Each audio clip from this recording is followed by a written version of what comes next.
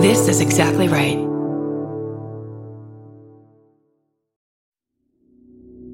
Let me do this, and let me put this away. Do this. And then that phone is off. Okay. Mm-hmm. I'm gonna scoot so I can see your face. I know. Okay. How's that? Good.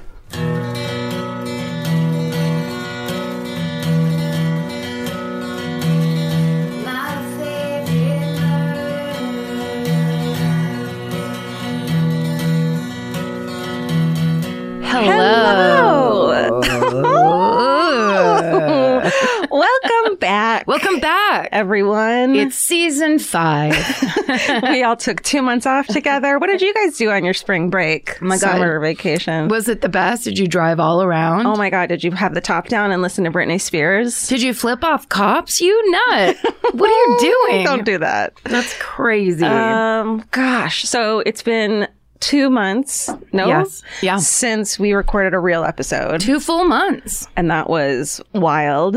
And I missed it. It had been 3 years since we had taken a vacation. That's right. Since the very beginning of this podcast. Yeah. We had not taken a meaningful break. Sure, I went home for Christmas. Yeah. Once or twice. And we take a week off here and there and put up a live episode. Sure. Which, by the way, we also had to do work on those shows too. So it's not like we didn't work on those. Yes, the live episodes are harder because you have to stand up the whole time and wear an outfit. And be charming. Yeah. As best as you can. Keep an audience with you for a low about 2 hours. Sometimes 4 hours. I mean, it depends on what city we're in and how long we want to talk to those people. And listen, if the hometown goes long, then the hometown goes long. We just stand there. But here we back are. Yeah. Here we are back. I should let everyone know I just took a shot of Paul Holz's McClellan 12. That's right. We're here at the Exactly Right Studios. That's right. That we share with Billy Jensen and Paul Holz of Murder Squad. We let them record here. We share the space. We share it. We lovingly share the space like family where you steal people's stuff and don't tell them about it. Because I went over to look at our alcohol selection and I see hidden behind a thing of Knob Creek. Oh, a little bottle of McClellan 12 hidden. And I'm like, no. No, Paul. You don't hide. I pay rent here. It ain't that way. I'm taking a shot. That's right. And then we'll take Jay goes, 4 more shots. Sorry, Paul. Jay's sitting in his kitchen office. I just stole a cop's whiskey. He's retired. He can't do shit. That's true. I feel badass. What do you want to share? I have a whole thing of just, updates. I mean, 2 months worth of updates. This is going to be the longest update section we've ever done. Let me just take another shot. Hi, how are you? Okay, well, here's some news. Paul, we drank all your McClellans. Don't be mad. Don't be mad. And if you are, that's fine too. You're allowed fired. to have your emotions, but you're fired. As a fired person. Yeah. And then we hire you back. That's right. At a lower rate. Do it.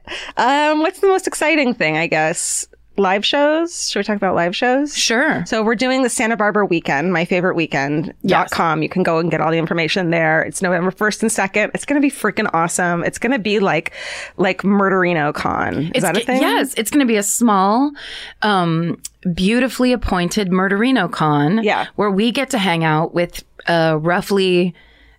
how many? A couple thousand? A couple thousand people who feel like hanging out in a weekend in November. In Santa Barbara. Watching live shows, live podcasts from the Exactly Right Network. Yeah. Arts and crafts. And then you guys are going to have your own meetups too, which I think is going to be great. Like, everyone's going to be staying. There's like participating hotels. So you're just going to be like overrun by your friends. It's going to be great. That's right. And friends you haven't met yet. That's right. I have a pitch.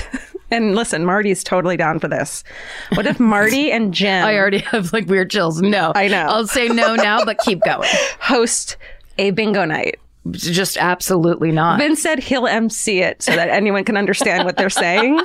And the whole time, neither of them can hear anything. So they're going to be yelling what? You know what? It's going to be a silent bingo. I shouldn't have said no before you got the idea out. Okay. That's my bad. That's fair. Why do you think I'm saving it for recording and not telling you in a text, even though I was so excited about it? You know what? Here's what I'm thinking. It's only mid-August. Yeah. That means we have 3 months to try to convince Jim to come down for this weekend. It could happen. He should come. Marty's already coming no matter what. Of course Marty's coming. But Jim's is the anti-Marty. Yeah. He is fiercely private like my dogs. So What if they get in like a brawl, like a barroom brawl? Marty and Jim? Jim would beat the shit out of skinny Marty. Listen, Jim has spent his life beating the shit out of people. Yeah. I heard some stories. Just as a sidebar, when we went on our 10-day Hawaiian vacation that we forced my dad to go on, he won't even go on a tropical Hawaiian vacation. So, I don't need that. I don't like this. I heard some stories. Yeah, he's a street fighter, that Jim Kilgore. Good for him. But I'm sure he loved Marty, and I'm sure he might be into this hang. I don't know. Well, my dad is a badass too. One time he and his friends dressed up like the Pointer Sisters and did a lip sync to I'm So Excited. So I feel like it's an even fight. This could be an anything can happen situation.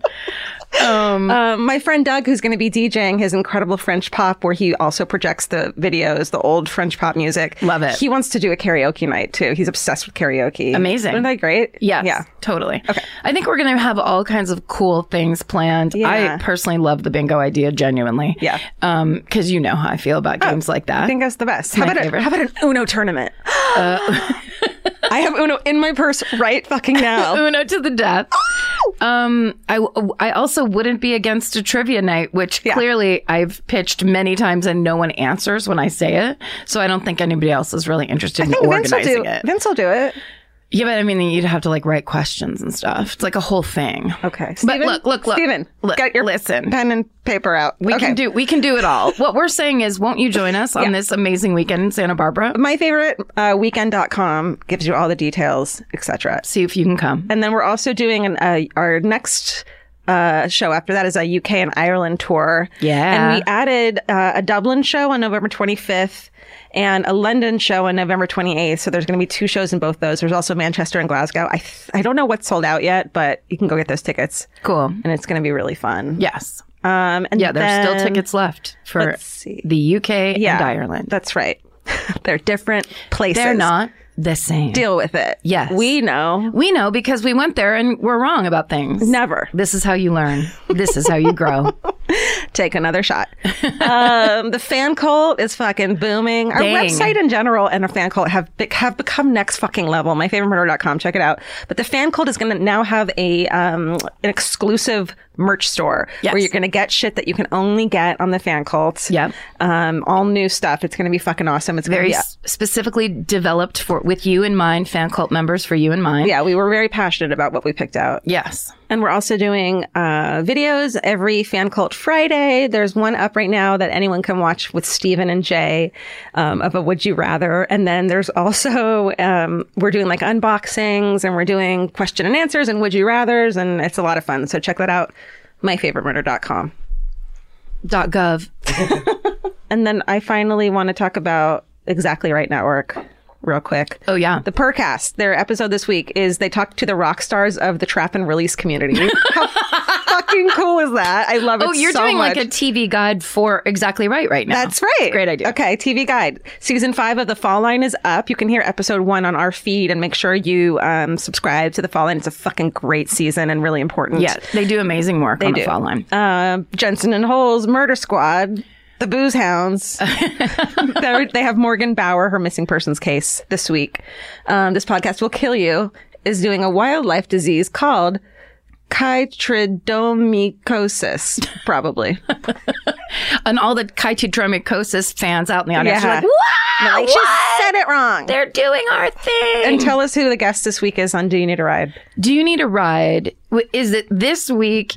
No, on Monday it's our solo night ride episode. Oh, that's right. Chris and I and Steven go out into the night. It's scary though. It is scary. Did you turn the lights off? Yeah, we drive around with no headlights on and we hit 16 bird scooters.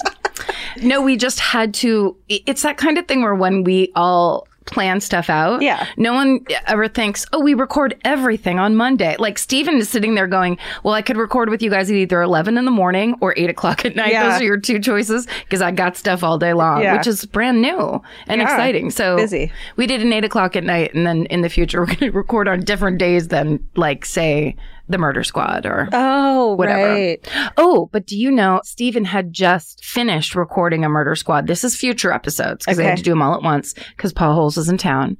And it's the case that I did. Yes. Yeah, the Neil Falls is the person that we talked about who you covered at the Las Vegas live show, the guy that worked at the Hoover Dam that creeped everybody out and got killed by a sex worker who picked up the gun and shot it backwards. They talk to her. No, they don't. Heather Saul. Oh we had her on as a guest, and that comes out sometime in the future, in the next couple months. So that's kind of a teaser.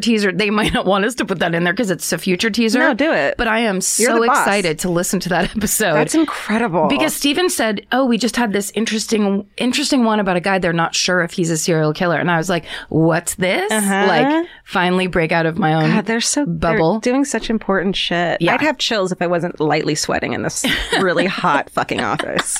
But also, it's the cool thing about Murder Squad is because they need help. These are cold cases. They need help. So they have, that guy in particular, it's so frustrating because clearly when he attacked Heather, this was not the first time that he had attacked or killed anybody. He had a kill kit. He creeped out everybody that was anywhere near him.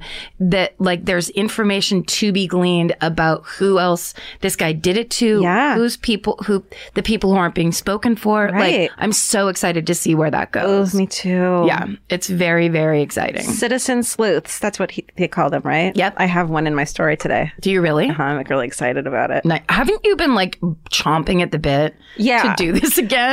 I've been really excited, and then I've also been really nervous about what story I'm going to come back with. Right. And as soon as I started doing the research, I was like, oh, I forgot how much fucking fun. I mean, not fun. This is terrible and horrible, but I'm enjoying, research is so much fun. Well, it feels great to have your mind occupied by something that you're genuinely fascinated by. Yeah. You're using the word fun because actually you're fascinated. I'm fascinated. You're unbelievably upset. Yeah. But passionate. You're passionate if passionate started with an N. That was my acronym FUN. Passion. What it really stands for. Passionate with a capital This is N. what school must have been like for other people that enjoyed it. For smart people who were encouraged. Right.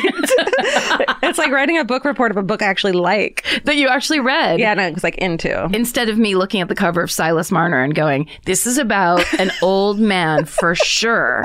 This we know for a fact. An old man is in this book. Keep writing about that. And just what are old men like? Yeah.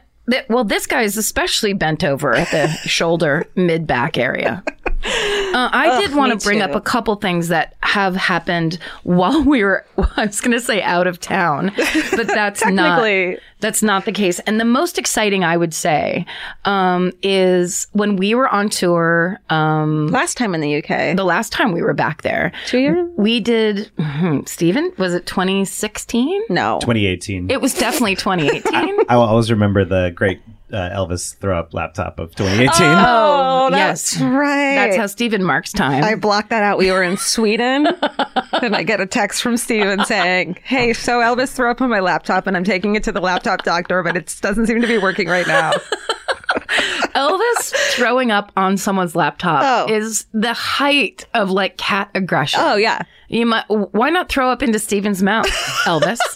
He did throw. Okay. Nothing ever happened. Okay. Gross. Okay, so we know for a fact it was 2018. We had an amazing show in Manchester at I want to call it St. Mark's, but it was a converted church cathedral. Gorgeous. That was just bewildering to do a show in. It felt amazing. The audience was incredible. And then after the show, we had a hometown from a woman named Chloe that was among the greats. Truly a great storyteller, a really fun person to spend time with. And she tells the story of a woman named Helen McCourt who was murdered. And at the end of the story, she starts talking about how Helen's mother, Marie, is trying to get a law passed so that murderers who are convicted will not get parole if they refuse to reveal where the bodies of their victims are buried. Incredible. It's an incredible concept. It makes so much perfect logical sense, and yet it's never been enacted, I don't think, anywhere. And on July 5th, 2019, Marie McCourt and all the people that signed all of those petitions. Which a ton of murderinos did after we posted that episode, which is fucking incredible. That's right. All kinds of people got active and let their voice be heard, and they passed Helen's Law. And now in England, Wales, and Northern Ireland, it is the law that if you don't reveal where your victim's buried, you don't get parole. Fuck yes. Amazing, amazing work. Congratulations. Good job, you guys. Yeah. That's incredible. That's the kind of thing that, like, how exciting to be even adjacent to that. Yeah. So great job, Chloe. Powerful. Chloe is the person who brought that to everyone's attention. Yeah. And then, of course, everyone else that actually got it done. Amazing. That was such exciting news to get in the middle of vacation. That's when I was like, ooh, I wish we were back so we could talk about this right now. Yeah, for sure. So exciting. Cool. Then, of course, like season 2 of Derry Girls premiered. The girls who live in Londonderry, Northern Ireland. Not Belfast. No. Totally different town. Different? Like, they don't even like each other. No. It's a real problem. Anyway. Have you been watching Euphoria on HBO? Yes. Oh, yes. I love it so much. It's so good. Friend of the show, Maude Apatow, is on it. And she's so cute and funny. Everyone is dressed up. It's Halloween. Everyone is dressed up as a sexy whatever. And she's dressed in full Bob Ross costume. Full on Bob Ross drag. And I just love it so. It's just the perfect character. It's so good. And she's darling. I love it. It's such a good show. The character Kat is groundbreaking. Watching the trajectory now, I have not watched the end. I haven't either. Okay, so I still have to watch the last episode. I'm sure there's something terrible coming for all of us. It's terrible. But I just as a girl who grew up fat, watching that girl have this renaissance is the most beautiful thing I've ever seen. I love her. She is the coolest. She's gorgeous. But she's also like high school broken. And like, I can't wait to see her. Like, I want to see her in her 20s. Oh, yeah. You know what I mean? Like, get it. Like, so finally she has it. Like, I love her. She gets it all together. I want to protect her, yeah. But I love the way that show is like, here's all the different ways you can be a girl. Here's all the different versions. And here's all the different things that might happen to you. And here's the way that you don't have to be victim to it. Yeah. Here's the way that you can rise up within it. I find it inspirational. I find the eyeshadow unbelievable. The one that looks like tears with the glitter? Yes. Oh my God. These kids are so good. How about a simple neon pink top line? Dude. Just why not go for it? I'm doing it. You know, I decided to be a wig person on my break. On my summer vacation, I decided to become a wig person. Maybe because of that show. And so I bought some pink wigs. And they look like wigs. Yeah. They don't look great. With the little bob, like hot pink? Yeah. Sure. I just need better quality wigs. But I feel like the show is what's the word? Making me want to do stuff like that. Inspirational? But turns out I'm not 16. That's true. I'm 39. But look. That's the opposite of 16. Listen. Hey, it's all in your mind. We're on a timeline that goes by so fast. That's the true. difference between 16 and 39 is a blip. I don't feel any different. I do. You're not different. I'm not. None of us are. I mean, these chits are still perky. You know what I mean? They're not going anywhere. They're not. Till you're almost 50.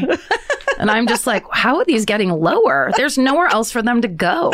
Yeah, the wrinkles in the morning are staying a little longer in my chest. There will be a day. There will be a day when you wake up and they don't go away. No. That's what happened. That was also from gaining weight. I got this red line where I was like, what's this, a cut? And it just was the like double chin line. Jesus. On and the chin. Guess what? We're here to stay. Yeah. We're moving in. This is the pain. We're renting property. The pain has arrived. Good night. Whatever, motherfuckers. Here's a gray pubic hair to make it even worse. Goodbye. Be more upset. Is there anything else that we've missed? That's all I want to talk about. There's something about the sound of an old-timey cash register that really takes me back. I know. It sounds like someone is about to hand me an ice cream cone, but it also sounds like we just sold some merch. That's right. And if you're a Shopify user like us, you know that this sound means you just made a sale. Shopify has helped millions of businesses sell their products online, but did you know they also offer the same support for brick and mortar stores? From accepting payments to managing inventory, they have everything you need to sell in person. So give your point of sale system a serious upgrade with Shopify.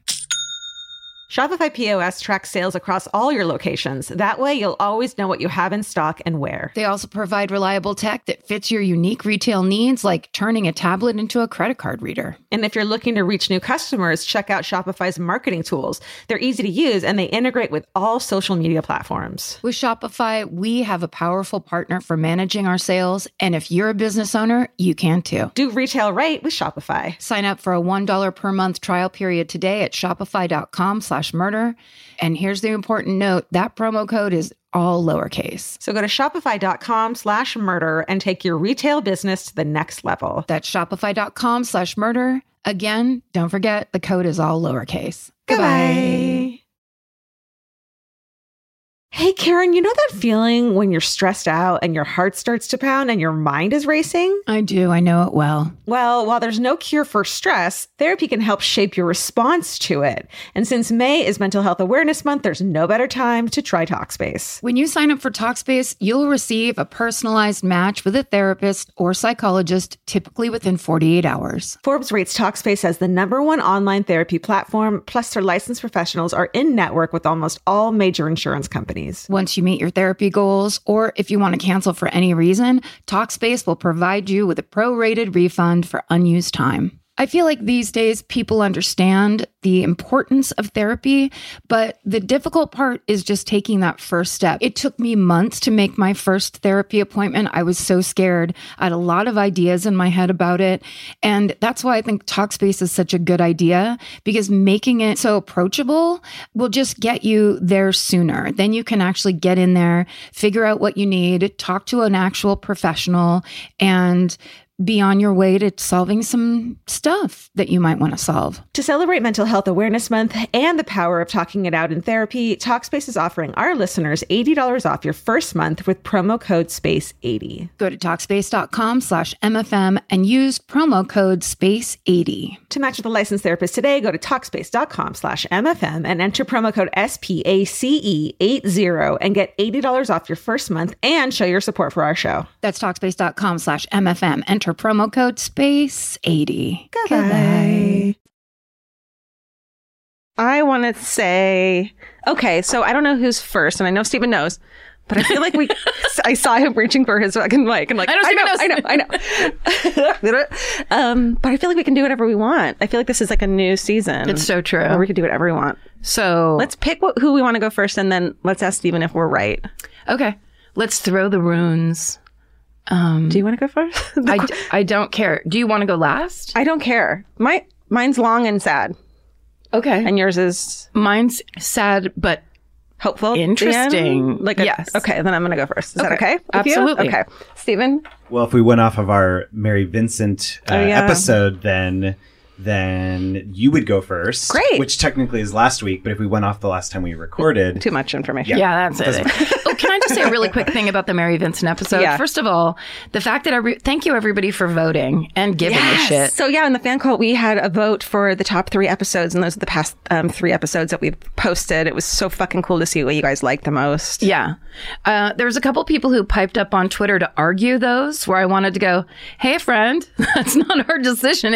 It's called voting. Yeah. Get out there now and in 2020. That's right. But I would like to say this about Mary Vincent, who is a living, breathing human being today.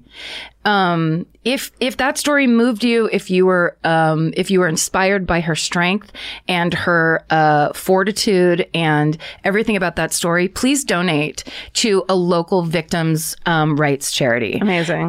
Because I think about that sometimes. You know, there's lots of people who like to ask us about victims and comedy and murder and all these different things. And somehow, like we are supposed to answer for all of that when we just are talking about true crime. But with things like that, when we are talking about real people and living people, those people do something in their name to make them feel like this is the good intended show that it is. Right.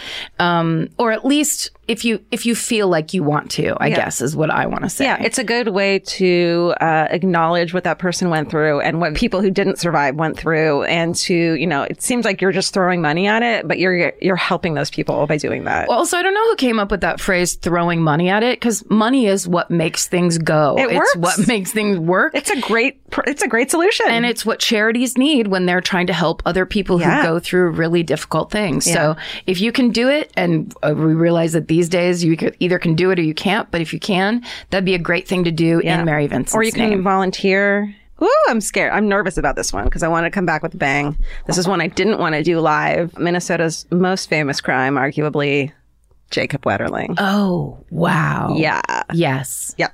Let's do it. This is the story that I started to research, and there's so many twists and turns in it. And of course, a lot of that information is from the incredible podcast In the Dark, hosted by Madeline Barron. She's incredible. The first season of In the Dark is about Jacob Wetterling and the disappearance, and it is fucking incredible. Yeah. Second season's insane too. She's so talented, or they're the team that makes us so talented.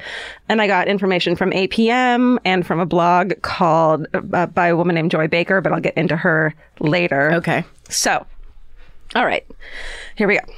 11-year-old Jacob Wetterling was a totally normal American kid on a fucking totally normal Midwestern fall weekend. Picture it. Leaves. It's beautiful. In 1989. So he's 11 years old, 1989. I think I must have been 9 years old. So I totally fucking remember this happening. And St. Joseph, Minnesota is a totally normal American small town. It's just an hour from Minneapolis. The population is just about 2,500 people. So it's a small town, Midwest town. It's considered safe. Kids are allowed to play out on their own, left to their own devices until dark, which we all were. And I want to stress for our younger listeners that helicopter parenting is around because of stuff like this story. Yes. They had to be helicopter parents because they realized all the crazy things that happen when you let your kid just go live their lives. Go on their be own. in the world. That's right. Yeah. So on the outskirts of town, in a less populated, a little more rural area, dirt roads, cornfields, long driveways, that kind of thing. But it's not secluded. It's just outside of town, of the small little town. At the end of a cul-de-sac lived the Wetterling family. Patty and Jerry Wetterling had 4 kids, and Jacob, he's born February 17th, 1978. He's the second oldest. And on the evening of Sunday, October 22nd, 1989, Patty and Jerry are out at a function, and the kids are home alone, which is a totally normal thing back then. Constant. Yeah. And since there wasn't school the next day, a friend of Jacob's is over, and the two of them, along with Jacob's little brother, who's just 10, they want to go rent a movie at the local Tom Thumb. It's about a 15-minute bike ride away. So they call Patty to get permission. She's like, no fucking way. And then they're like, you know what we should do? They call back and ask to speak with Dad. And he's like, okay. But they're worried that the thing that they're worried about is that they'll get hit by a car because they live in this rural area. There's no street lights, that sort of thing. So they make them bring a flashlight, wear a reflective vest. Like, that's their worry then. Right. You know? Because that was the worst that could happen in their knowledge. Right. Yes. Yeah. And so they let the kids go. So it's just around 9 p.m. It's just getting dark. The boys leave the Wetterling home, and on their way to the store, they hear some rustling in an overgrown area, but they don't think anything of it. And on their way back, though, it's now dark, and they rented Naked Gun, which is like the most normal fucking 1989 thing to do. And just as the boys are about to ride by a long gravel driveway, a man steps out of the shadows, pointing a revolver at them. It's just so crazy because you think of like a kid being alone as the thing you need to worry about, not with two people. Right. Well, and that's where the buddy system kind of broke down. Right. That's how helicopter parenting came in, where it's like, if there's not a mom within, eyesight, then you have to figure out where another mom is. Yeah. It turns out kids need to be watched and kept safe from predators, but we didn't know that back then. Right. Well, and this idea of predators, I think that was kind of the dirty secret. Yeah. That was the thing people weren't talking about because it was inappropriate or it was wrong or whatever. Or like not in our area. There's not pedophiles in our area. Now, of course, we have, what's the one that you can find a pedophile in your neighborhood? Like PervNet or whatever. And it's like they're just dotted everywhere. They're everywhere. Yeah. But we didn't know that back then. It was an innocent time. It was. So the man has his face obscured by a black stocking cap. He's short and stocky and in a raspy voice that one of the boys later describes as sounding like he has a cold. He orders the boys to throw their bikes into a little ditch and then lie face down on the ground. He asks them how old they are. And when Trevor, the little brother, says 10, the man tells him to run into this kind of nearby wooded area and not look back or else he'd get shot. So Trevor takes off running. Then the man forces Jacob and his friend Aaron to face him, and he tells Aaron to run away and not look back or he'll be shot as well. And Jacob Wetterling is now alone with the man, and when Trevor and Aaron finally reach the woods and look back, Jacob and the man have vanished. The boys run home, they tell a neighbor what happened, and the search begins. But only the abandoned bikes are found, and the search is called off by 3 a.m. and doesn't start back up until the next morning at 8 a.m. Oh, no. So there's all this fucking, this like police fucked up. It's so horrible, all the problems that went on with this this investigation. But you can hear all about that in the dark. I touch on that. Well, also, wasn't it, I mean, I haven't listened to In the Dark yet, but wasn't it a thing where these are small towns that have never dealt with anything similar to this? So to them, they don't know that thing of the first 48 hours. They don't know all of the things that now, simply by the forensic files education we've all gotten in the past 20 years, these are the things that seem standard. But back then, they didn't know. The problem with that, though, is that the FBI are called in and people who should have known stuff are called in and didn't do basic things like question surrounding neighbors for over a week, if at all, ever. Yeah. Which is what you're supposed to do. You start in this small circle and you go outwards. I mean, that's what we hear. Right. So they didn't do a lot of those things. And it's partly because this became such a crazy media circus. And there were so many investigators and so many different departments on it that it just became bungled. So the next day, FBI and other agencies join the investigation. Hundreds of tips are called in, and officers and volunteers conduct aerial and ground searches. The story goes fucking viral, and the search becomes the biggest search for a missing child in U.S. history. And at the time, things like Amber Alert don't exist. That doesn't happen until 1996, and we covered that in episode 52, actually. And there isn't even the kind of laws necessary to deal with such rare crimes like stranger abductions, because that kind of is rare. Yeah. There's no national registry of sex offenders, so there's no way for investigators to even monitor or track sex offenders, even a town away. So, everyone sees Jacob's sweet face on the flyers. It's on pizza boxes. It's sent through the mail. And everyone, feels like he could be their kid. And the horrifying way in which he was taken really strikes people and scares them. So they rally around finding him. They wear white ribbons pinned to their shirts. They form mile-long human chains just to pray for his return, because you just feel so fucking helpless, probably. Yeah. And I fucking totally remember this. By the end of the first week, nearly 100 officers from various agencies are working the case. The searchers are putting in 18-hour shifts. And Patty Wetterling says at one point she looked out her window and the people all wearing black, all the investigators, they were searching shoulder to shoulder, doing that ground sweep. And she said it reminded her of a Stephen King movie. Oh. Just so horrifying. Yeah. But somehow it took more than a week before authorities began to question neighbors and fully canvass the neighborhood. And that's known to be one of the most crucial moves in an investigation of this nature. And despite the massive search, the only evidence found are footprints and tire tracks at the abduction site, which are casted. Is that the right word? When you do a cast? It's cast or casted, Great. I think. Well, that's what they did. Okay. With the prints. One of the problems that arises is that the story goes national. Remember A Current Affair? Oh, yeah. Like, they fucking loved it. What's his name? Maury Povich. No, wait. What's the guy's name? With the mustache. Pat O'Brien? No. Maury Povich. Geraldo? Thank you. Geraldo fucking milks the shit out of it in a really creepy way.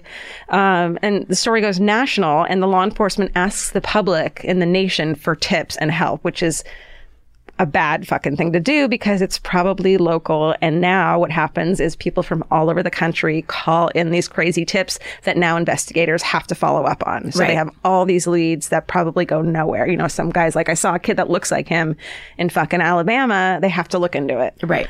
But none of those tips lead anywhere. So then 2 months later, after Jacob's abduction, another boy comes forward to law enforcement with information that he thinks is relevant to Jacob's kidnapping.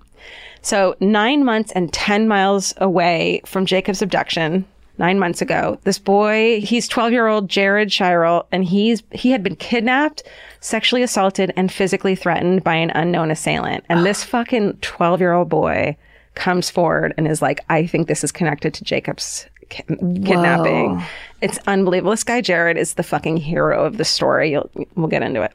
So Jared had been walking home in the dark by himself from an ice skating rink in Cold Springs, which was just 10 miles away, in January 1989, when a man had pulled up and asked him for directions. The man then got out of the car, had grabbed Jared and forced him into the backseat of the car, telling him he had a gun and wasn't afraid to use it. And he drove Jared to a remote area, sexually assaulted him, and then later let him go.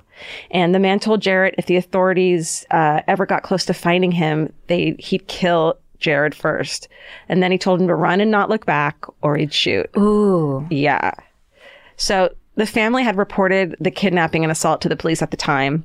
And based on Jared's description of the car and the man, authorities were able to connect it to a local man that was on the police's radar due to burglary charges. And he'd been caught driving with a police scanner in the same kind of car that Jared described. And he said that the man had a police scanner. So they're like, let's fucking talk to this creep. Yeah. But he's unable to pick him out of a lineup.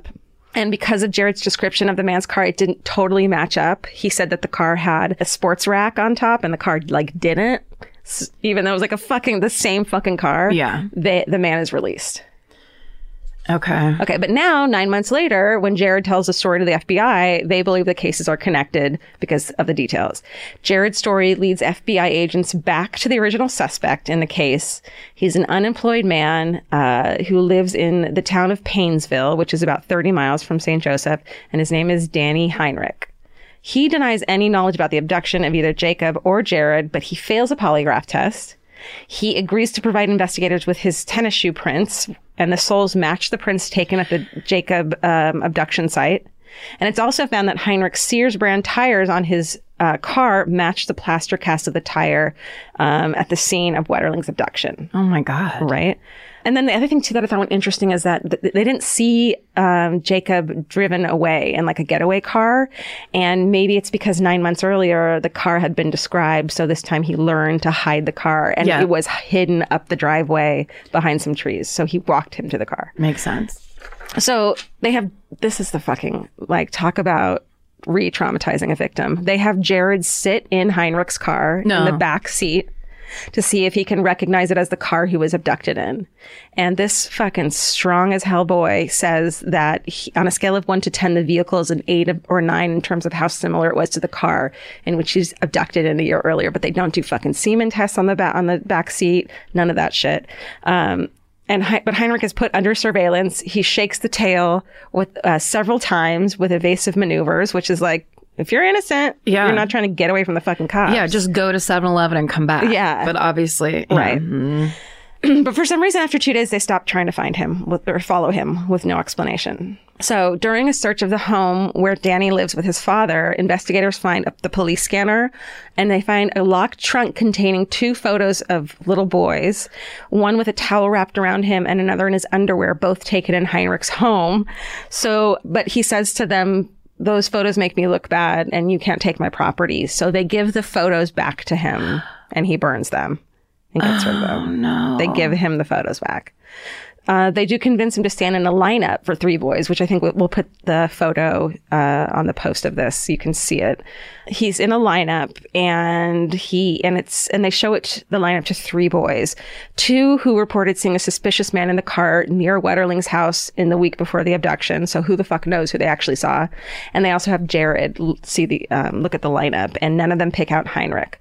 But the kids who aren't brought in to see the lineup is fucking problematic. Aaron and Trevor, who were with Jacob when he was fucking abducted, and they're not brought in to look at the lineup.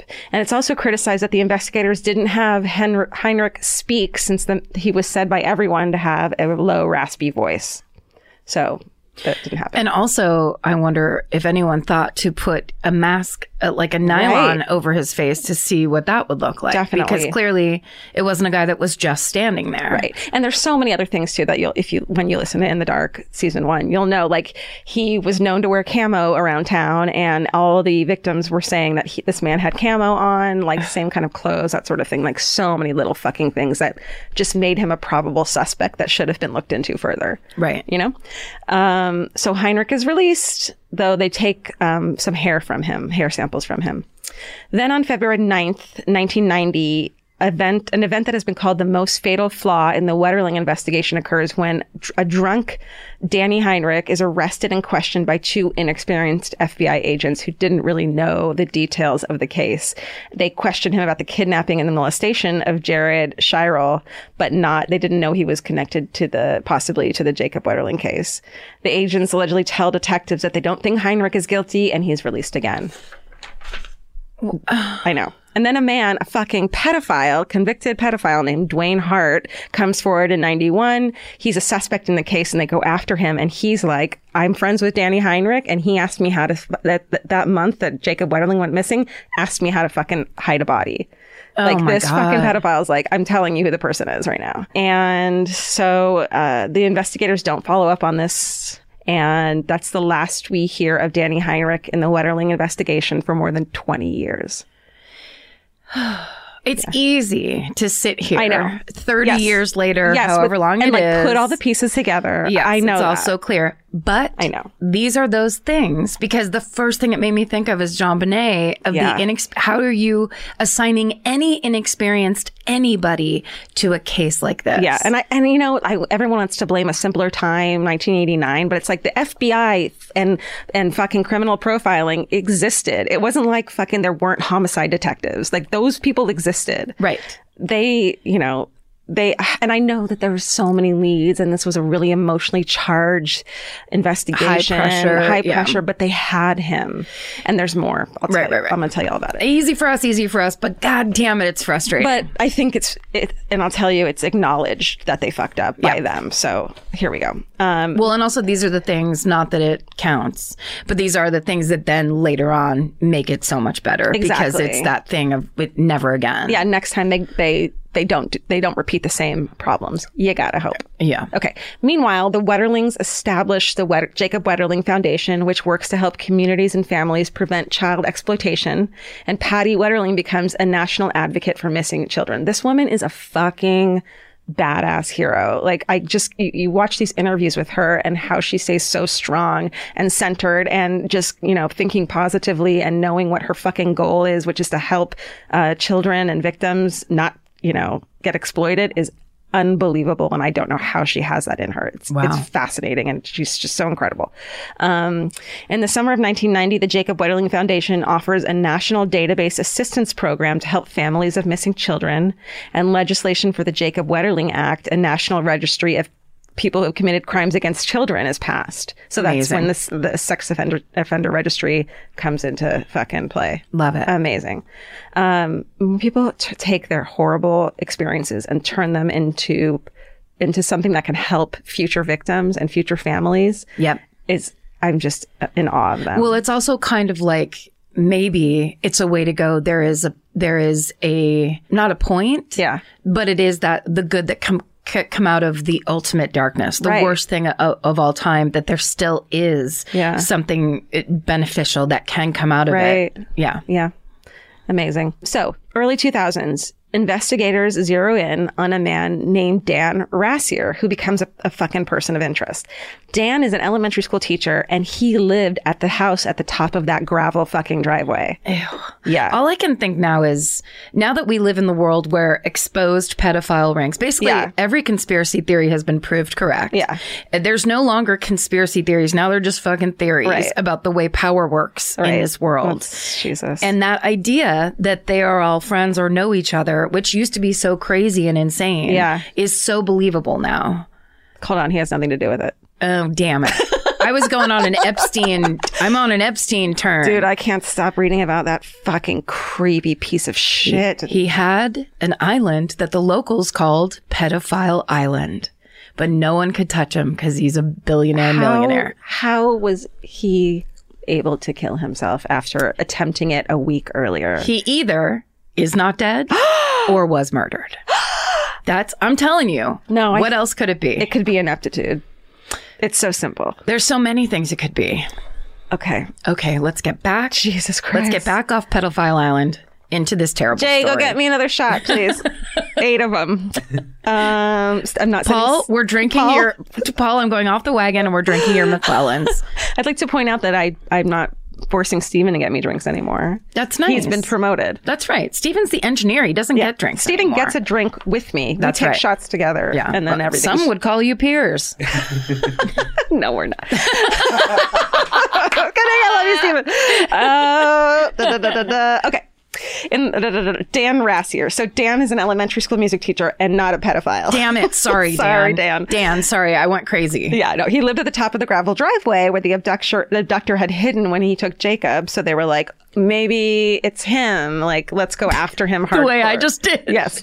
Well, understandable. And I remember when he became a person of interest because like most murderinos, we kind of kept up with the updates of news and shit about this case. And, right. And you're like, yeah, it's fucking him. It's that guy. It's obviously him. Yeah.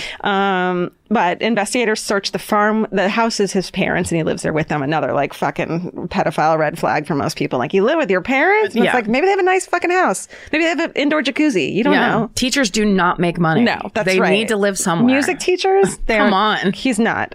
So they fucking like, of course, make a big deal of digging up the property, and like make it look like they have information that's leading them to do that. So they just kind of hound him for years. They ruin his life trying to get him to break. At one point, they have Patty Wetterling wear a wire and confront him in public and be like, tell me if you took Jacob. And what does he do? He's like, he just denies it. He denies it the whole time, and he does interviews, and he's just really forthright. And he's like, I didn't do this. And he didn't. Yeah. Okay. So let's jump to 2012 now. Here we are. There's this fucking amazing woman named Joy Baker. She's a blogger. She is from a town not far from where Jacob had been abducted and had been obsessed with finding out what happened to him. And since 2010, she just had this like, I read a lot of her blog posts, and it's just that she had this pull and she always thought about him and she was just obsessed with the case. It sounds like she was just really into it, to true crime, and wanted to see if the investigators had missed something and maybe she could help find it. So she, since 2010, had been researching Jacob's case, interviewing witnesses, digging into archived news stories, and had been writing about the case on her blog, Joy the Curious. It's joybaker.com if you want to check it out.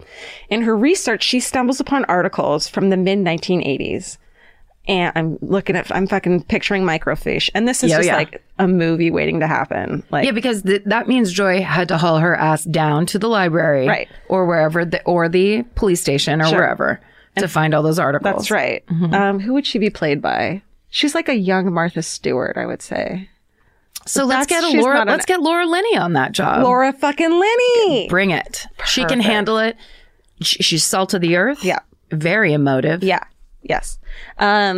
So in her research, she stumbles upon articles from the mid-1980s. There's like a 2-year period where all these cases of a strange, stocky man with a raspy voice is grabbing boys off their bikes and sexually assaulting them at night in the downtown area of Paynesville, Minnesota. What? Remember Paynesville? It's where our friend Jared is from. Right. The man even asked about the boys' ages before grabbing them and threatened to shoot them if they looked at him.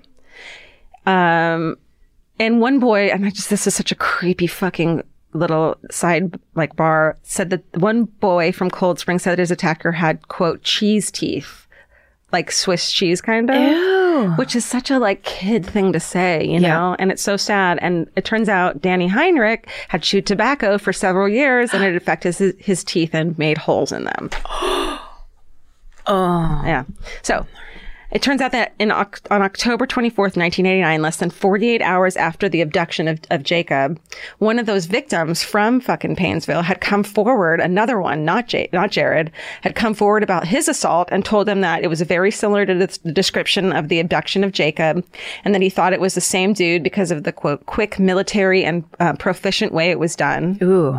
And he said that he saw 2 other ambushes by the Paynesville perpetrator. And so Madeline Barron interviews a couple of these, like, now men, about their abductions and assaults. And they talk about how it's just like known, like watch out for the pervert, like around town. Everyone knew what was happening. And like one kid's like, yep, he got my friend, you know, like they all knew about it.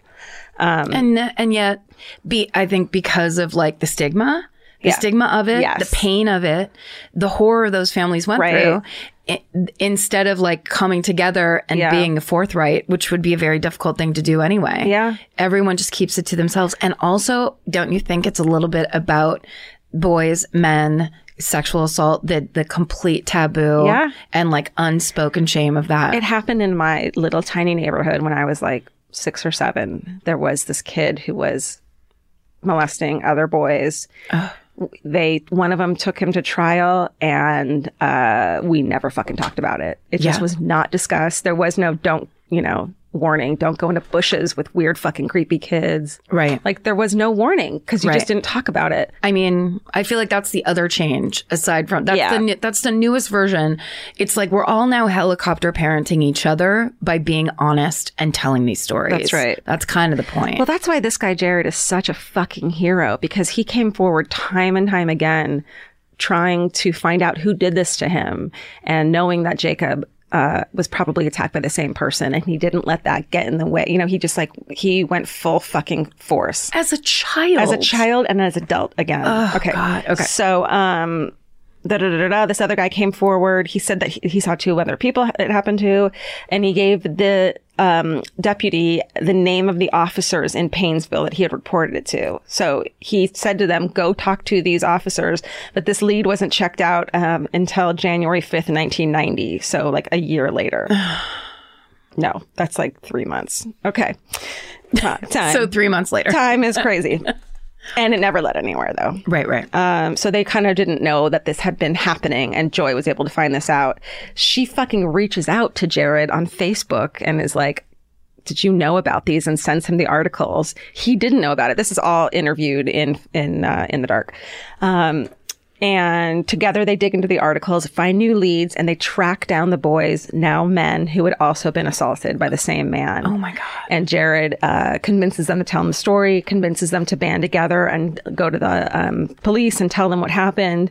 And they all think it's the same man who took Jacob as well. So after hearing each other's stories and piecing various descriptions together, the perpetrator, Jared, and the men reach out to Jacob's case investigator to reveal what they knew, but it took a few years before investigators began listening and making the connections. So it's not until July 2012, a DNA profile is lifted from the wrist of the sweatshirt that Jared had been wearing the night that he was assaulted. And in 2015, it's confirmed that the DNA that's found on the sweater, that's not Jared's, matches the DNA hair samples taken from Danny Heinrich in 1990. Oh my God. But guess what? He's dead. No. Oh. Statute of limitations. Oh no. You can't take someone who sexually assaulted you and kidnapped you when you were 12 years old to court when you're an adult because they got away with it. Because of statute of limitations. No, that got to change. That just doesn't, it doesn't make any sense. It's such a fucking, it's like being victimized all over again. Yes. And also it doesn't make sense. The idea of like, you got away with it. Yeah. To me is such laws made by men about things that happen to women. And I understand that this is a different situation, but I honestly feel like that's that's part of the blowback from that. It's like, oh, well, if they raped you and 7 years later, too bad for you. Yeah, they're a different person now. I don't know what the thought is on that. Well, I think it's not understanding these predators. Right. I think it's genuinely, whenever these laws were made, they didn't understand the way these people work, how they never stop, how you can't, like, you have to put them in jail forever. And you don't think of the woman and how she doesn't have a statute of limitations on her fucking trauma and horror and the pain that was caused. Right. That's not going to end in whatever 5-7 years because time has passed. That's with her forever. Right. Or the victim. Yes. Obviously we're talking about men and then here it's too. also like, okay, well, if the police didn't do their job correctly and fucked up and didn't find the suspect and like the statute of limitation, you're just fucked. Right. It doesn't matter. Yeah, I know. All right. Okay. But they are able to use this to search Heinrich's home, and they find 19 binders that contain child pornography. Oh my God. So this motherfucker's still alive. Yep. Just hanging out in Paynesville. Mm-hmm. Oh, like a town over, but basically, yeah. They also find numerous videotapes that he had made around town, of course, of like kids playing baseball and news. You know, he's just a fucking pedophile pervert piece of shit who's been allowed to be on the street for like 30 fucking years. Okay. They arrest him. He's now 52 years old, and they arrest him on possession of child pornography, which is like the only thing they can get him on. Right. Month before he is set to go to trial on those charges, it's like 25 charges of child pornography possession, he agrees to a plea deal. And the plea deal is that he finally admits that he was the one who kidnapped, sexually assaulted, and murdered Jacob Wetterling. So on September 1st, 2016, Heinrich leads investigators to the burial site located on a pasture near Paynesville. And Paynesville, again, is it's next door to St. Joe, but it's a tiny town, 2,500 people, lots of farmland, about 30 miles away from Wetterling's home and abduction site, and a short distance from where Heinrich was living in 1989. The remains are confirmed through dental records to be Jacob Wetterling's after 30 fucking years. Jacob's mom, Patty Wetterling, says, "All I can confirm is that Jacob has been found and our hearts are broken. I am not responding to any media yet as I have no words." Ugh. I know. In the plea agreement, Heinrich agrees to plead guilty to one count of the 25 federal child pornography charges brought against him. In addition to revealing the location of the body and pleading guilty, he also agrees to testify as to the details of the Wetterling crime, so his family finally fucking knows what happened, but even though he won't be ever charged for them. That's part of the plea deal. So he admits to murdering a child, and he's never going to be charged for it. Now. Yes. Okay. So, yes. My thing is. I know. Do you know what I'm going to say? What? That maybe all these people that work on this side of the law are like, how about we know for a fact pedophiles get jailhouse justice the second he goes into I mean, that can't be jail. True, because there's so many pedophiles in jail. And he's probably a high risk because of that, is high risk. But at the same time, it's like, I'm sure they talked to They got Epstein. Did they? No, they probably didn't. You know, I'm sure they talked to the Wetterlings and were like, we can find out where he is and bring him home so you can have a proper burial for him. You can visit his grave, like know where he is at least. You have to have the faith that they did consult the family. Yeah. And so he's never going to get out of jail. So he got it was 19 to 20 years on that one count of child pornography. So he'll be in early 70s when he gets out. But they did it in a way that was because of that child pornography, they can just keep putting him in the system. Right. Because he's dangerous. They did basically a workaround. Exactly. To get around the fact that the laws do not reflect how things should actually go. They couldn't have done this, not knowing that he's not just going to get 20 years or whatever for good fucking behavior, hopefully, you know? Yes. At the court hearing, Heinrich testifies that he kidnapped and handcuffed Jacob, drove him to the gravel pit near Paynesville, sexually assaulted him, and when he heard a patrol car nearby, he freaked out, and so he shot Jacob in the back of the head and killed him. He buried his body in a nearby construction site. He stole a bobcat from the fucking site to dig a grave. He said he returned a year later when it was dark and found Jacob's red jacket sticking out of the dirt and some bones. So he took those and buried them close by as well. During the court hearing, Heinrich also admits to kidnapping and sexually assaulting Jared Sherrill earlier that same year. So Jared finally gets his fucking confirmation. He was exactly right. He was exactly the right. entire time. Right. Heinrich sentenced to the maximum prison term for the child pornography charge, 20 years, blah, blah, blah. Then in a recorded prison call with his brother, Danny Heinrich told him that he, quote, hasn't touched anybody since the 1989 kidnapping and murder of Jacob. I know. So who cares? Yeah. Who cares anything about what that guy has to say? But at least there isn't that thing of you didn't find him quick enough and he killed all these other people. True. Very true. But how do we know that? We don't know that. How are we going to believe this fucking monster? So he knows for a fact that his calls are recorded in jail. Totally. Yeah. Months after the first season of In the Dark was released, the sheriff of the county at the time abruptly resigns, and his chief deputy replaces him. That same year, 29 years after the abduction, the new sheriff, Don Gunmanson, holds a press conference commenting on the botched investigation, and they also released the state's 41,000-page investigation file, which you can fucking read online. Wow. He acknowledges that the Stearns County Sheriff's Office lost control of the investigation and should have caught Heinrich much earlier earlier, and he takes responsibility for ignoring key evidence related to Heinrich and for making critical errors that allowed him to avoid being caught. Amazing. Yeah, it's he says all of us failed. Ugh. There was a lot of manpower. Most of it was squandered, he said. What a huge symbol that is. It is. That's incredible. And I think a lot of people like the FBI were pissed at him for saying that shit. But fuck them then, because that's what you do.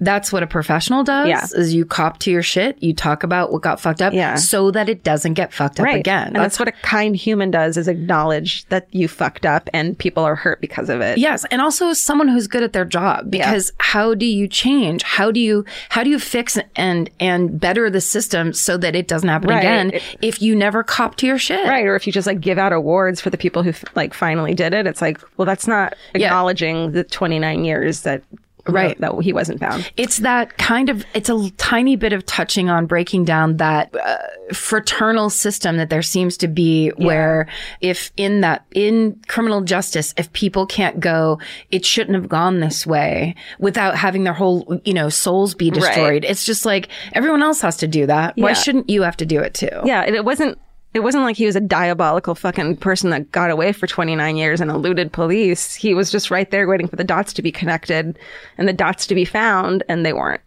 So in 2018, a judge awards Jared Shirel, now 41, more than $17 million in damages in a civil lawsuit against Danny Heinrich. Shit, yes. At the trial, Jared's friends and relatives testified to the damage that was done to him and his life by Danny Heinrich, and Patty Wetterling, who's close friends with him now, I know, also testifies on his behalf and said that his forthrightness about what happened to him is what ultimately resolved Jacob's case. Ugh.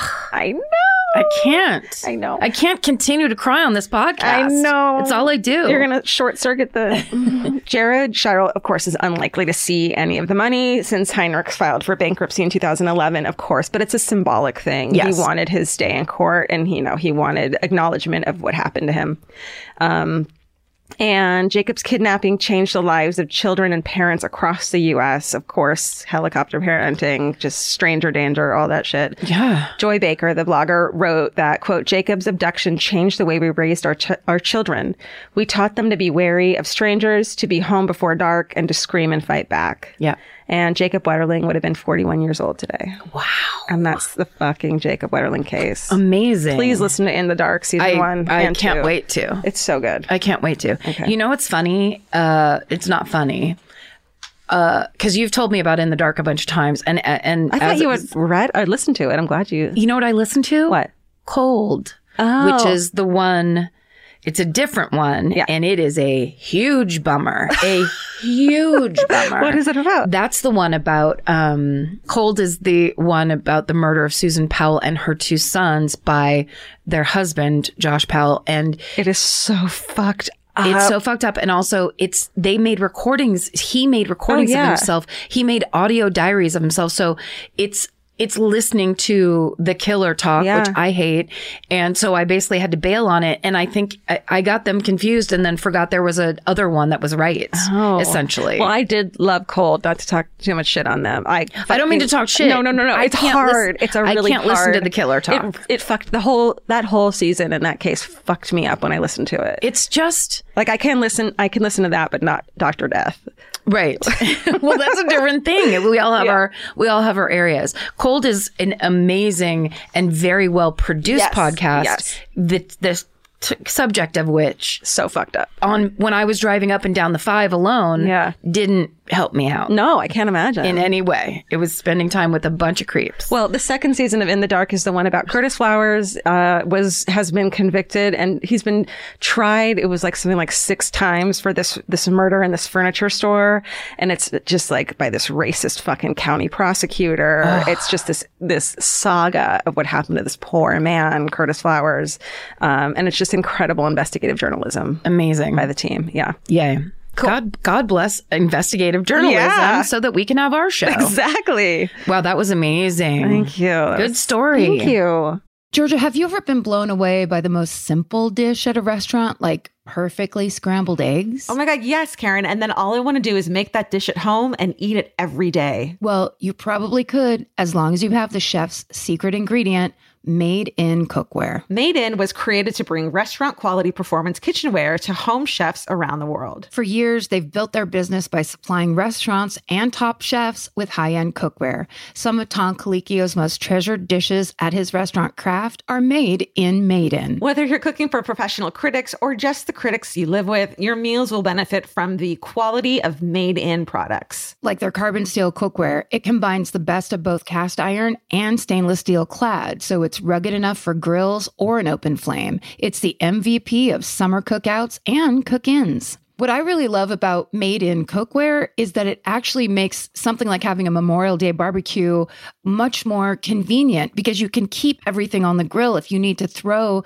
say, a pan of garlic up on the top while you're grilling your steaks on the bottom, it's strong enough, durable enough to do that. If you want to take your cooking to the next level, remember what so many great dishes have in common. They're all made in. Save up to 25% this Memorial Day from May 18th through May 27th when you visit madeincookware.com. That's MADEIN cookware.com. Goodbye. And with that, I'm going to change gears on you. Great. As I am wont to do, only because for me, it's still summer. Yes. I don't want to let go of that endless summer feeling yet. No. And so my story this week is going to be it's actually partly a disaster story, but then it's also partly a cryptozoology legend. That's right. I'm doing the Mothman story. What? That's right. Tell me everything. Now, how much do you think you know about the Mothman? Literally zero. Is that true? I don't think so. You haven't even watched the Mothman Prophecies, the movie I've told you to watch about 20 times? I've not watched a single movie you told me to watch, ever. I keep meaning to have a night and just watch all Karen's movie recommendations. I'm going to make you a list. Oh, I have something for you. Oh. My friend Doug Jones, who's going to be DJing the night, who I write about in the book Stay Sexy, Don't Get Murdered, as being someone who likes to share weird, obscure things like Mr. Show and Largo with, made us a movie from the TV, Murder in Texas, the 1981 TV movie about the murder that you covered. Yes. What was it? Oh, God. This could be the one about the rich woman and her shitty husband and her father. The husband killed her. She was into horses. What and the father was that? killed him. Yes. This was a live show that we did. I don't know if we've posted it. Really? Well, we must have posted it if he knows about it. I think it wasn't a live, Stephen. What are you talking about? Yeah, I know it was because we did it in... Oh, that's right. It was while we were there. Texas? Yes, Texas. I already said. You did? Good. Oh, and it's called Murder in Texas. Oh, my God. I shouldn't have taken that 8th shot. This is amazing. I know. Doug Jones, thank you. Thank you, Doug Jones. What? Joan Robinson Hill. Yeah. Joan Robinson Hill. Yes. And her father had a Texas guy's nickname. Bucky. Bud. It was Dude. Hat. Hat? Ash Robinson. Ash Robinson. Oh, I was close. You were close with Hat. Hat Robinson. I want my nickname to be Hat from now on. Okay. Promise. Because you wear hats so much. I do. Yeah, thank Or you. wig. Thank you, Doug. This Thanks, is Doug. I'm so excited. Wait a second. I think this might star either Farrah Fawcett. Farrah Fawcett, that's right. And maybe a Tommy Lee Jones. I think so. There? And I think we posted this. No, it was Sam the guy Neill. who should have a mustache all the time. Sam Neill. No, sorry. Sam. Elliot. Elliot! We got there. And it wasn't a live episode. Was not? Shit. What episode was it, Stephen? 172. Okay. We had just come back from Texas and it was one I hadn't done there. Correct. Thank you. You can have that. Okay, I'll give you that. I appreciate it. I'm going to get that one on a technicality. Okay, so we're talking now about one of my favorite stories. And I have referenced on this show that to me, of all things that are scary, the scariest one is people talking too fast on the phone. My sister and I talk about this all the time. There's a part in the Mothman Prophecies where Richard Gere, the star of the Mothman Prophecies, which is basically an amalgamation of all of the witness stories put together in one. Creepy. So they kind of made it, and it's based on a book by an author named Hold on, front, back. Simply named, and I quote, John Keel. He wrote the book, The Mothman Prophecies, in 1975, and then they made this movie in 2012. And Richard Gere was like, I'm on board. Richard Gere's like, this is my jam. Yeah, this is my vehicle. So these creepy things are happening to him as a reporter. It's completely, this version of it is not real. Yeah. But at one point, he's staying in this weird little hotel and he picks up the phone and there's weird feedback and electrical noises. And then there's a voice that goes, like that fast, creepy talking. Yeah. And my sister and I decided one day, because I did it to her on the phone just to be funny, never do that again. And she got so mad. And we decided that way too fast talking is the scariest thing there is. It's so scary. Yeah. And otherworldly. So anyway. Yeah. If you haven't seen The Mothman Prophecies starring Richard Gere... we're all going to watch it together. Please stream it on your local streaming services. Also, I got most of my information from an article on Ranker, the website that works so hard and gets almost no credit. Such a good website. God bless you, Ranker. And then they're like, oh, you like this article? Well, here's 10 other ones you're going to fucking stay up all night reading. Yes, you're going to like all the rest of these articles as much, if not more. So good. God bless Ranker. Rabbit hole. And also the website, which I'm starting to use more and more, Weird US, which basically there's a book series that I used to read in the 90s called like Weird Los Angeles, Weird San Francisco. Fun. And it would have all the haunted places, creepy places, murder sites, whatever, kind of creepy of interest areas. Yeah. So now they're all on one website called Weird US. Love it. And then, of course, the Mothman Prophecies. Okay. So this story took place in and around the cities of Point Pleasant, West Virginia, and Gallipolis, Ohio, which I can't believe that's the way it's pronounced when it looks exactly like Gallipoli. Unacceptable. It made me really mad when Stephen looked it up for me. From November of 1966 through December of 1967. So this started happening November of 1966 and went on for a year. And these two cities sit directly across from each other across the Ohio River. Or the northern part of Gallipolis, it sits directly across from Point Pleasant, West Virginia. Got it. So the West Virginia side is best known for Mothman sightings, but it actually also happened over on the Ohio side as well. Okay. The Ohio River is between, and it also kind of acts as the state line between West Virginia and Ohio. My mind just blanked out. Geography. Don't resist geography, because here's the thing. This is how we're learning about our great nation, the thing we know nothing about. And also, did you even know West Virginia and Ohio were next to each other? No. Of course I didn't. I failed that class. I stared at this map for so long. Okay. So the story begins November 12th, 1966, 80 miles southeast of Point Pleasant, West Virginia, in a little town. Oh, I didn't look up okay, I'll just pronounce this how I feel it. Let's hear it. Clendenin. That's right. Clendenin. Clendenin. Or it could be Clendenin. Or it could be Clendenin. But this is a little sleepy burg of about 1,500 people. In Wikipedia says in 2010. Okay. Over 1,200 people. Probably tripled since then. I would like to think. Okay. So this is what happens. Cut to. We're in a cemetery. 5 grave diggers are digging a grave. Why are we here? Cut that out. No, leave it. It's so gross. It's like a weird thing coming out of my throat. I belched in the microphone, so it's only fair. Okay. 5 grave diggers digging a grave. They look up, they hear noise in the trees overhead.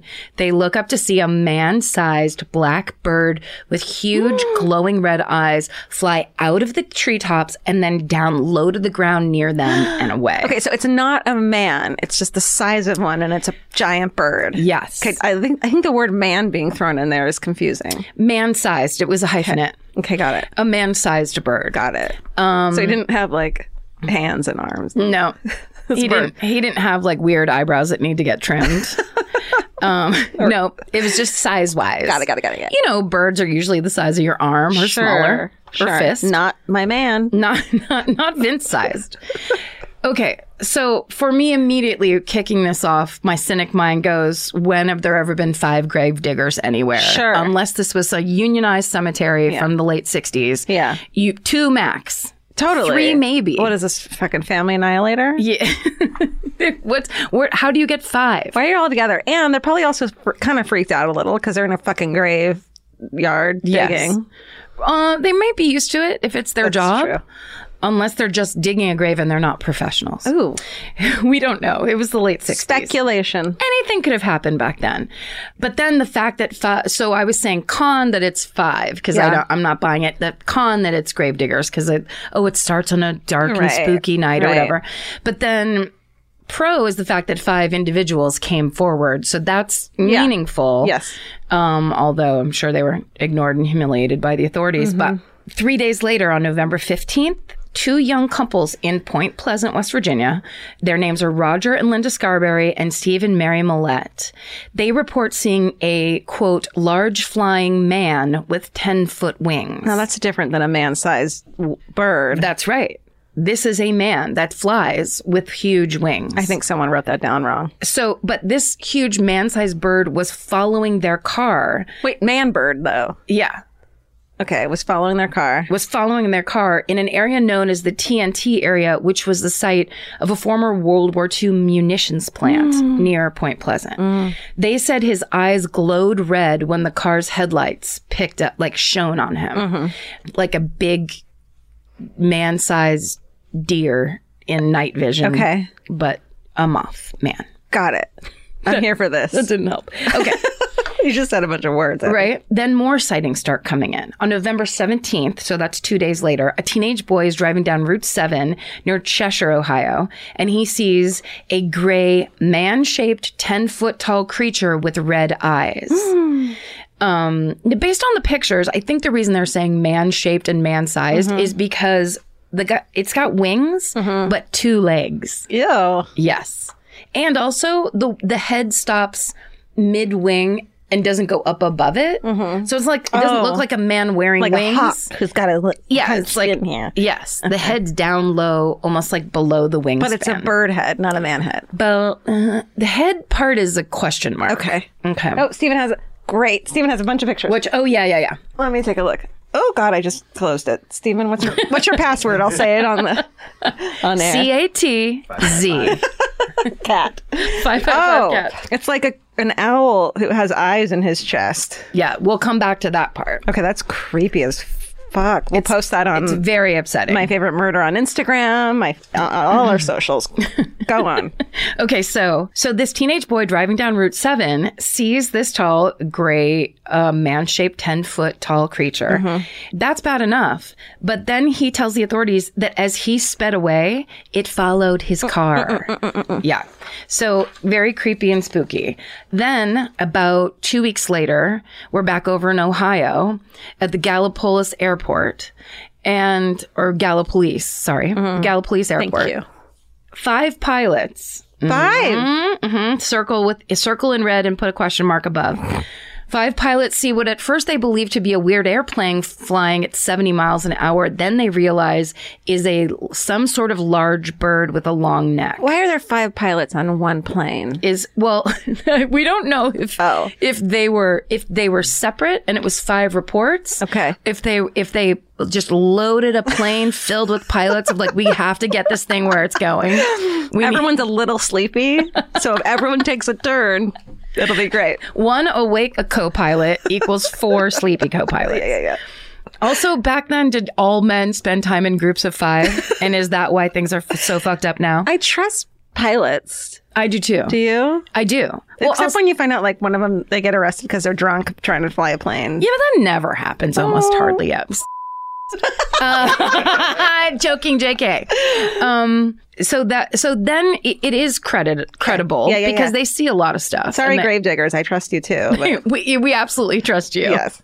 But you see creepy stuff. Yeah. You're creeped out a lot. Yeah. There's a Scooby-Doo element to being a gravedigger that when you're a pilot, you're just like, I've got everything on lock. Yeah. And I must.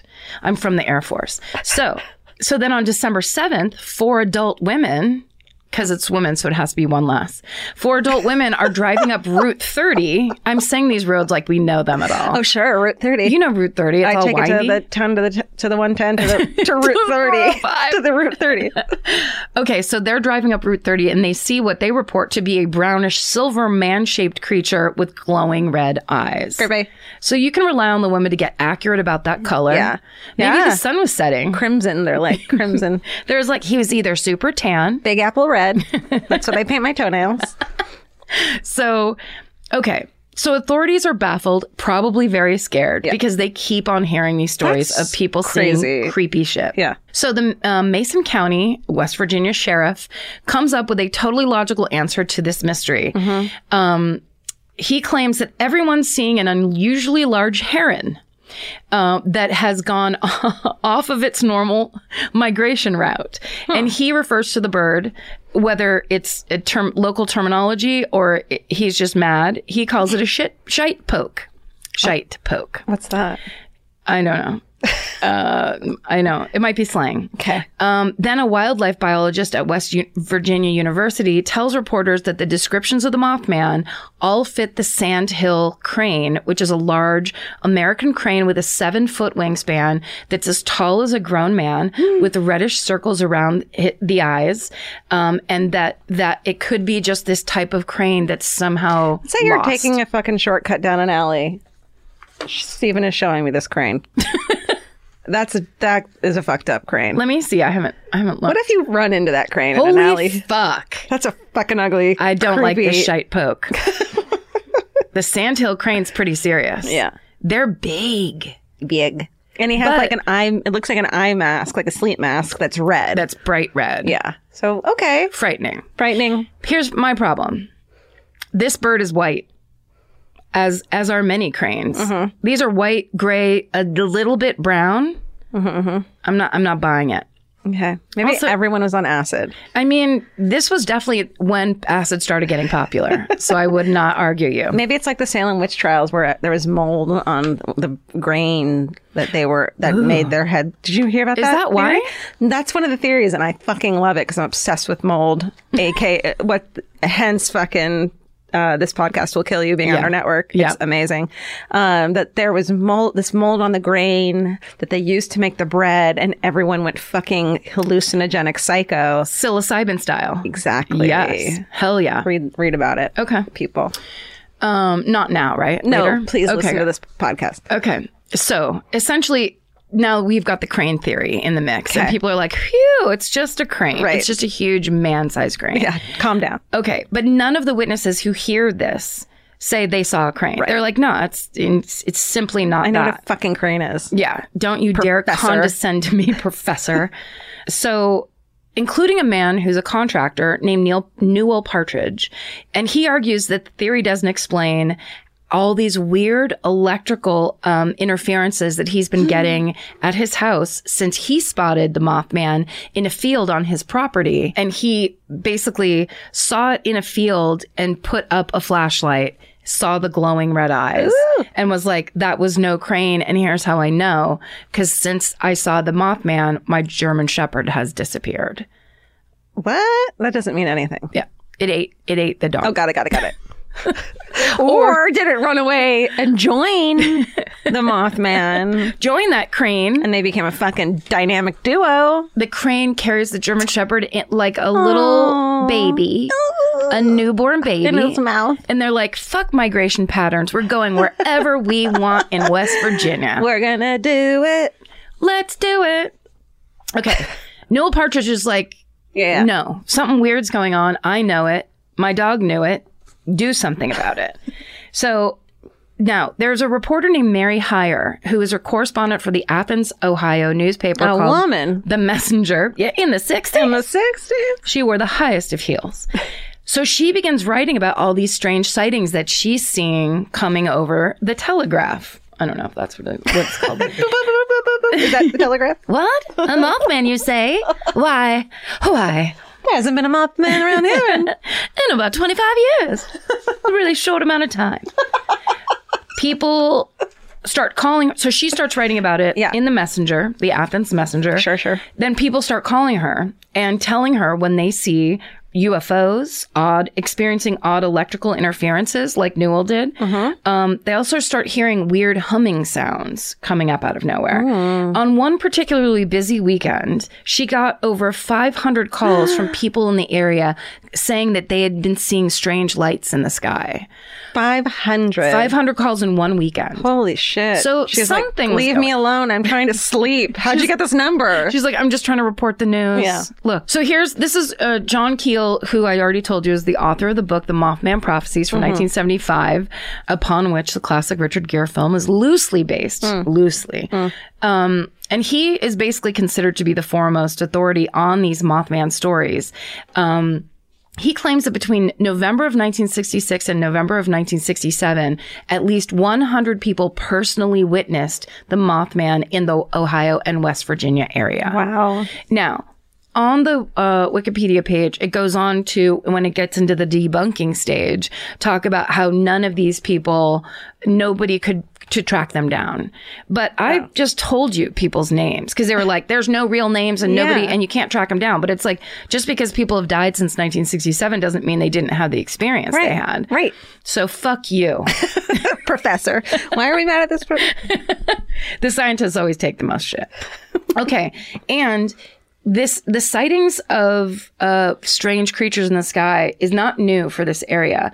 In the early 1900s, that area was known for reports of thunderbirds, which in cryptozoology are known as they're giant birds with 12-foot wingspans that were spotted flying up and down the Ohio River Valley. Stephen, do you want to look up thunderbirds? Because this is a real thing. Now, the pictures that you find on the internet, they could very well be hoaxes, but thunderbirds are kind of legendary. Wait, tell me what they are again. They're humongous birds. A lot of people think that are somehow holdovers, kind of Loch Ness Monster style. Or like pterodactyls. Exactly. They're like leftover dinosaur birds that come in and are just like, what's that, a toddler? Goodbye. Oh, no. And it happened to like the pioneers and stuff. Oh, shit. Yeah. So this is a story that's been going on for a while. There's also stories of similar types of creatures that would ascend from the sky that Native Americans and First Nation people have always told, where if a certain type of cloud would come in, they'd be like, get all the kids inside because those evil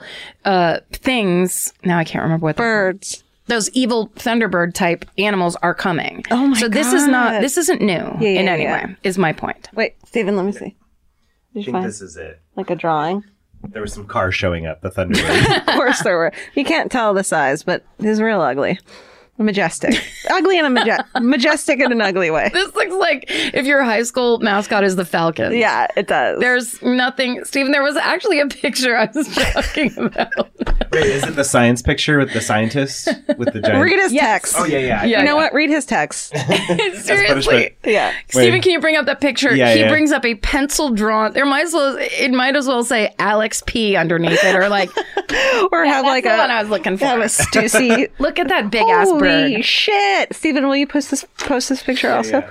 And that's also, not... Stephen, will you find out if that picture's a hoax? Yes. That's insane. If crazy. It's a hoax, they'll tell us. That's a hoax. There's no way there's that big of a bird. This is the fun part of the show where we're going to say something's real, and it's your job to tell us if it's a hoax. But say it angrily. Yes. Make sure that you act like we are always supposed to get everything right. That's right. We should do better. We're your primary source of news. Okay, so what we're saying is just that big, huge bird-like things in the sky is not new for this Ohio Valley area. Get with it. Ohio River Valley area. I don't know if it's a valley. That's how I go wrong, is adding in words like that. Okay, so all of the witnesses, here's the difference, though. In this period of between 1966 and 1967, all the witnesses who reported seeing the Mothman gave similar descriptions. It was wider than a man, but had human-like legs, that its eyes were set near the top of the shoulders, which is the creepiest aspect of it. Yeah.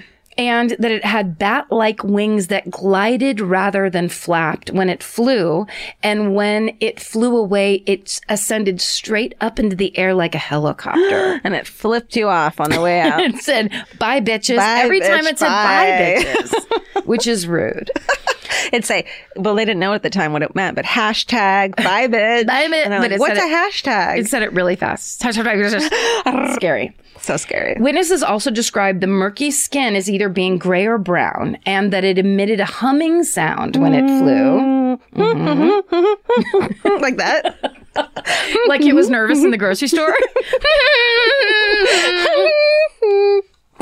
Again, and I probably said this before, if you're ever near a person who just starts whistling or humming, you're getting your pocket picked. And you need to keep your eyes open. You need to put that head... Just start punching, I think is the answer.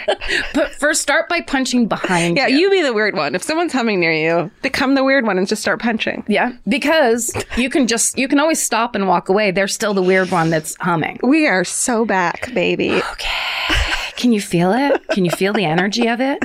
Okay, so, this is my favorite sentence of all of this research. The humming sound when it flew, and then it says, it was also incapable of speech.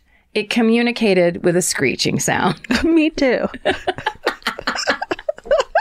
So thank God it didn't land in front of your car with its red eyes. And I was like, what's up, Jerry? I'm here to freak the fuck out of you. It's never like that. You mean it talked like a bird?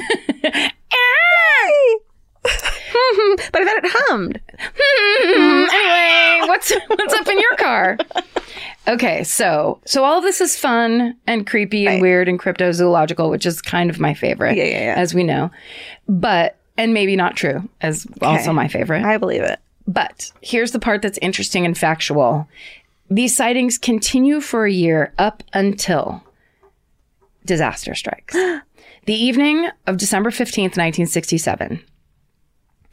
And all these commuters are sitting in their cars in traffic, waiting to cross the Silver Bridge, which connects Point Pleasant, West Virginia, and Gallipolis.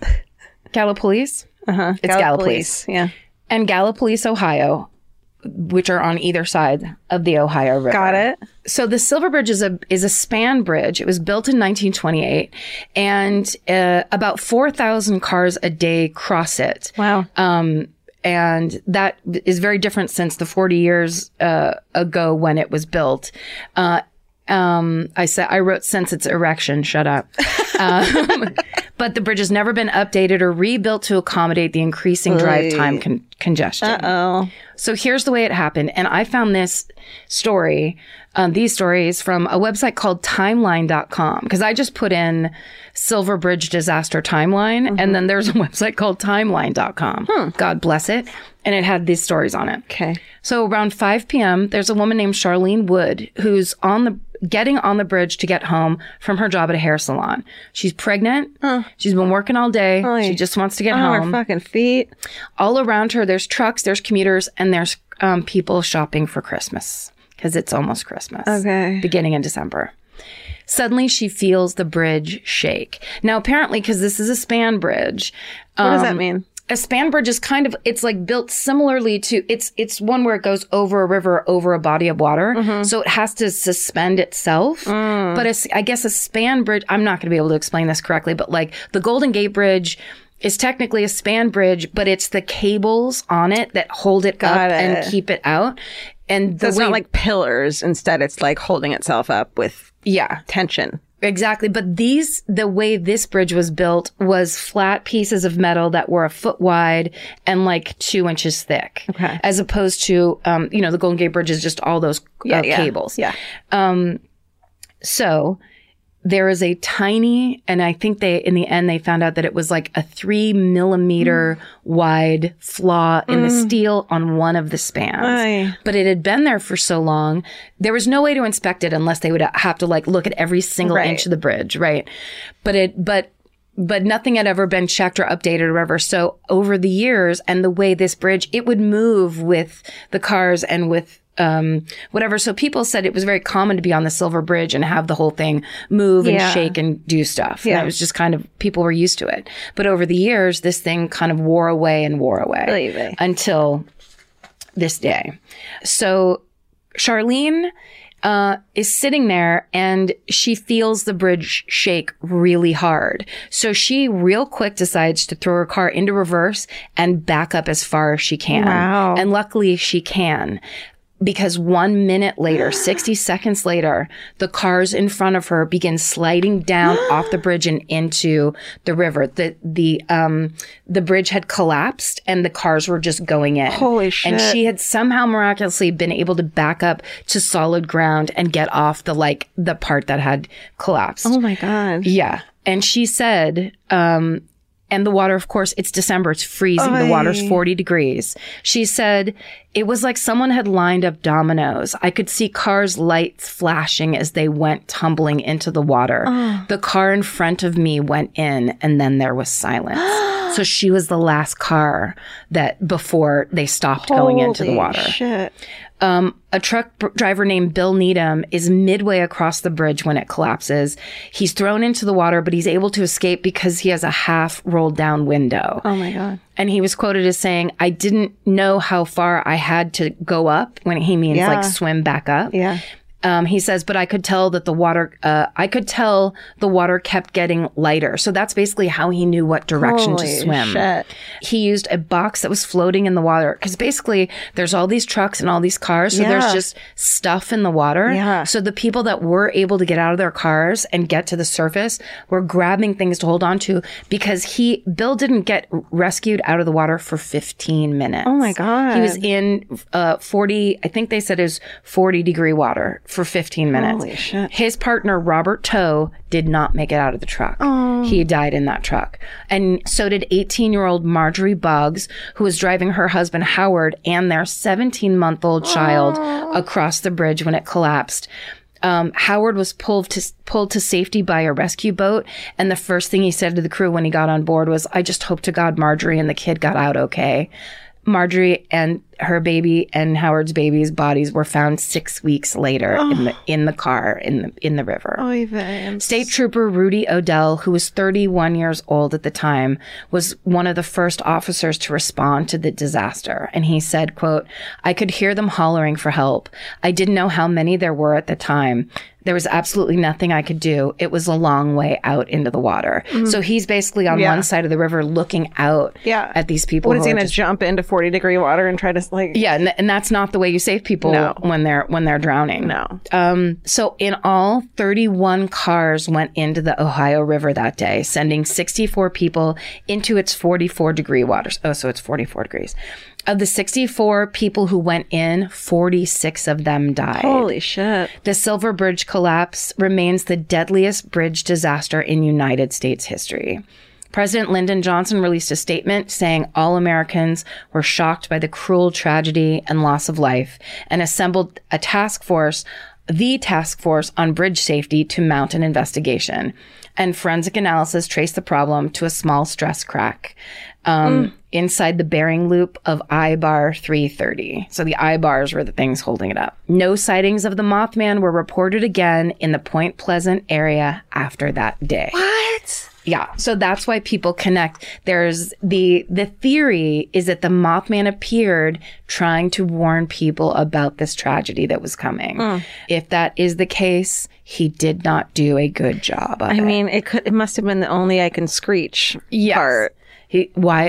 Write something down. Yeah. Speak in human tongue. Yeah. Sorry, Mothman. That it's just the truth. That whatever you did, all you did was freak people out, and you were not on message. But good try. In 1969, the Silver Bridge was replaced by the Silver Memorial Bridge, which was a mile downstream of the original, and there is a memorial installed in Point Pleasant to commemorate the 46 bridge collapse victims. That's so sad. It's horrible. But, and I think the reason that legends like this pop up, because a lot of, the theories are that there's always been this legend in like these stories, and that it comes up after the fact. Right. Because people want to lace some kind of, that there would be help or something out of this just senseless tragedy where in the middle of the day at Christmas time, all these people just got dumped in the river and died. So it's this, there is a lore and a legend around it, like something was there and it could have helped. But also I think it's that idea that that maybe somebody's watching us could help us prevent these tragedies in the future. If we just knew how to pay attention to them correctly. Right. And understood screeching. Yeah, exactly. Now, on an up note, Point Pleasant held its first annual Mothman Festival in 2002. Oh, really? And a 12-foot tall metallic statue of the creature, created by artist and sculptor Bob Roach, was unveiled in 2003. Yes, there are pictures. Wow. And it's much more silver and beautiful than any of the drawings or illustrations. And also much, much taller than the way people described it. The Mothman Festival is a weekend-long event held on the third weekend of every September.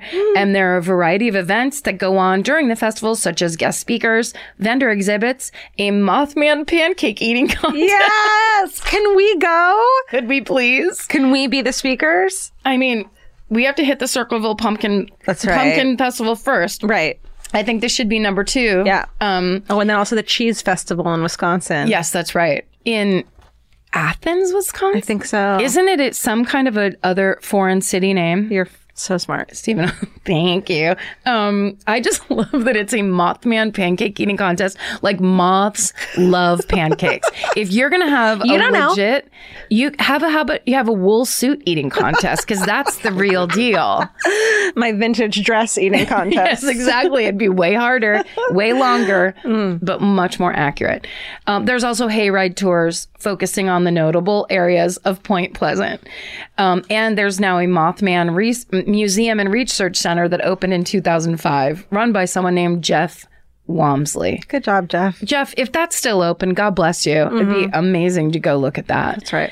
And that's the legend of the Mothman and the tragedy of the Silver Bridge collapse of 1967. Wow, that was not what I was expecting. Great job. Right? Yeah. I didn't feel like getting fully back into the full tragedy. No, I get it. That was a good one. And just a touch of it at the end. I feel like, we can do stuff like that now. And we do this at live shows a lot of the times too, of like urban legends and stuff like that. Yeah. I feel like now that we're back. It's storytelling. This is new. We don't need to find the world's worst murder every week. It can also be stories like this. And I like that. Fucking hooray. Oh, yes. So let's end this on a positive note. Let's do it. Do you have one from the past 2 months? Do you want me to go first? Absolutely. Yes, you go first. Okay. We, 3 weeks ago, finally moved into my first home. I keep calling it my apartment because it's so fucking weird. I don't get it, but I love it. Yeah. And I'm just really happy about it. And one of the things that brings me so much joy about it is watching the cats experience it, because I've just always had an apartment that faces a stucco wall and that's like it. But now we have like a view of trees so they can watch the birds. And there's this one giant beetle that keeps clonking against the window and the cats lose their shit. And because of that, the windows, we also have sunlight in the afternoon. Isn't that nice? Yeah, I love it. And so the cats have been laying in it in the sun and it's just so nice and comforting to watch. But Elvis has this pink, he lost some fur on his chest because he's getting older, and he's been laying in the sun for the first time in years because we have sunlight, and he's gotten tan. So now his pink belly is like a little bit tan, and it's just making me really happy. Oh, that's good. It's really funny. That's what's bringing me joy. That's so good. Now this. Now be quiet. Now this. My fucking hooray has nothing to do with me directly, but I am so deeply proud that Schitt's Creek was nominated for multiple Emmy Awards. I love it. They're going to be at the Emmys this year. And now, it was like, for comedy series, lead actors Eugene Levy, lead actress Catherine O'Hara, and costumes. Huge. Ugh.